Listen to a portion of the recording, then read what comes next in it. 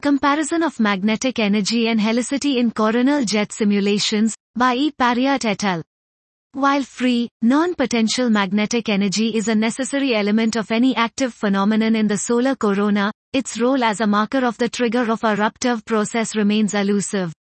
Based on the unique decomposition of the magnetic field into potential and non-potential components, magnetic energy and helicity can also both be uniquely decomposed into two quantities.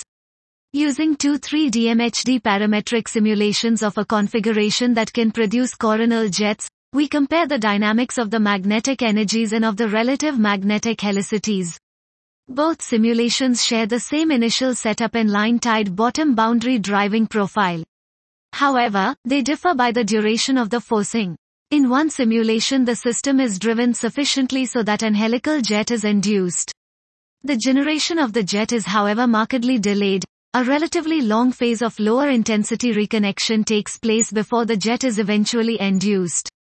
In the other reference simulation, the system is driven during a shorter time, and no jet is produced.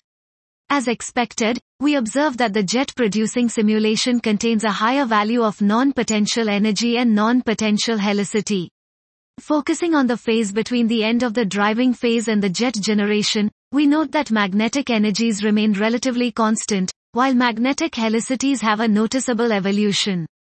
During this post-driving phase, the ratio of the non-potential to total magnetic energy very slightly decreases while the helicity eruptivity index significantly increases.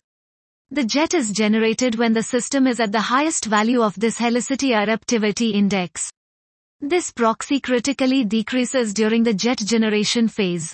The free energy also decreases but does not present any peak when the jet is being generated. This was Comparison of Magnetic Energy and Helicity in Coronal Jet Simulations, by E. Parriott et al.